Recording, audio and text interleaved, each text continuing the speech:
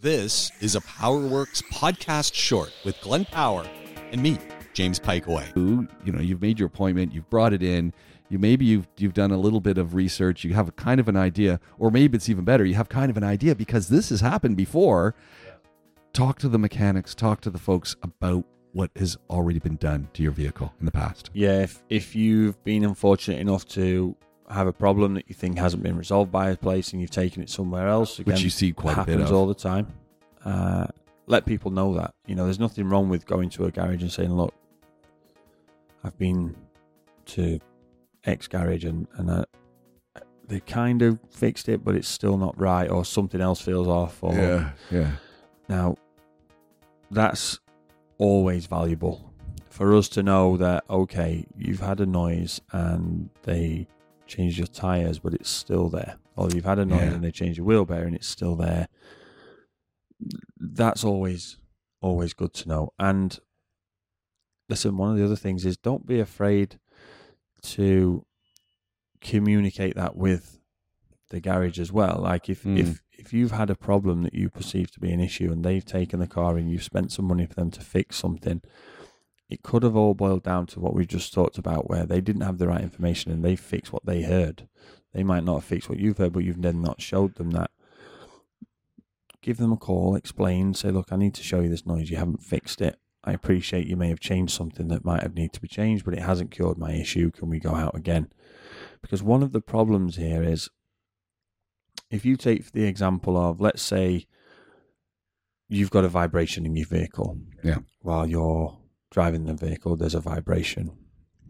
So you tell the service advisor, look, when I'm driving, the whole car is vibrating. Okay.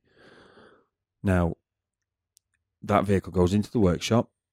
Naturally, the first thing to check would be that the wheels and tyres are balanced. That's everyone's heard and that's done 101. that. Yeah, so you check it, and 95% of the time, any wheel and tyre assembly that comes off of a vehicle will be out of balance, because it's only in balance on a static balancer. As soon as it goes on the road, pressures change, road surfaces change, weights fall off, things stick to the tread.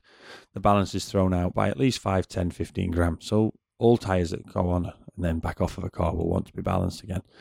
So the tyres get balanced, the car's driven down the road, don't really feel a vibration.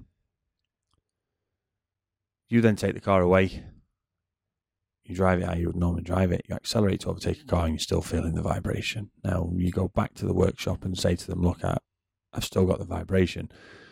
If you then say to them, it only happens when I accelerate, immediately takes everything away from the conversation about tyres. Everyone knows then, okay, well, tyres would be all the time. They're always rolling. So what do we have to deal with then when it's accelerating?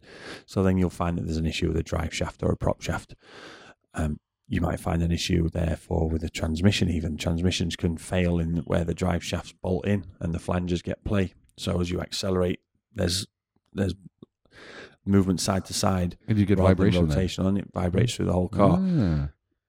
Just that key bit of information of when I accelerate.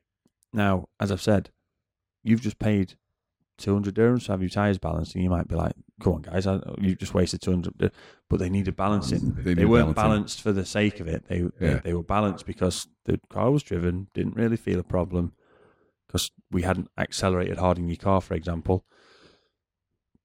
Visually, everything's okay. We'll balance the tyres, inflate them to the right pressure, and away you go. And the important thing there is to have that, and it goes on to number 4 here, have that ability to then say to the mechanic, look, I appreciate what you've done. It hasn't fixed my problem. Where do we go from here? Because we do this a lot. It happens to us. We'll fix something that's broken. Someone might come to us and say, I've got a rattle. We'll get under the car and the underbody cover's broken. So we'll fix it and send the car out because we don't hear any other rattle. The customer drives it on where they live, at their speed and where they drive. Cobblestones or something. And they hear it and, well, you haven't fixed it. Okay. Now, we will have sent pictures and justifications, if you like, for what we're about to do and got their approval to do it, but it still hasn't fixed the problem. Now, if that customer can then call back and just sort of say, appreciate what you did, but my problem's still there, we're going to have the conversation of, look, we need to go out together in it. if that customer calls back and says, you wasted my time and this and that, and I want my money back, I'm going to call the economic department, I'm going to leave a bad Google review, then I'm sorry, do all of those things, but you're on your own at that point, because we're not here to rip anybody off. And the vast majority of garages aren't. The mistakes happen every day, but they're honest mistakes most of the time. And if you can have that relationship with your mechanic, I think some of my closest, better customers are ones that have had problems with initial visits or second or third visits with us, and then myself, or now DJ, have then dealt with that issue in an ethical and fair and good customer service focused way, to get that customer to realise that these guys are actually trying here and they're doing the best they can, and they made an honest mistake and they fixed it, and I appreciate it, and then they'll come back, and then at that point they trust us because they know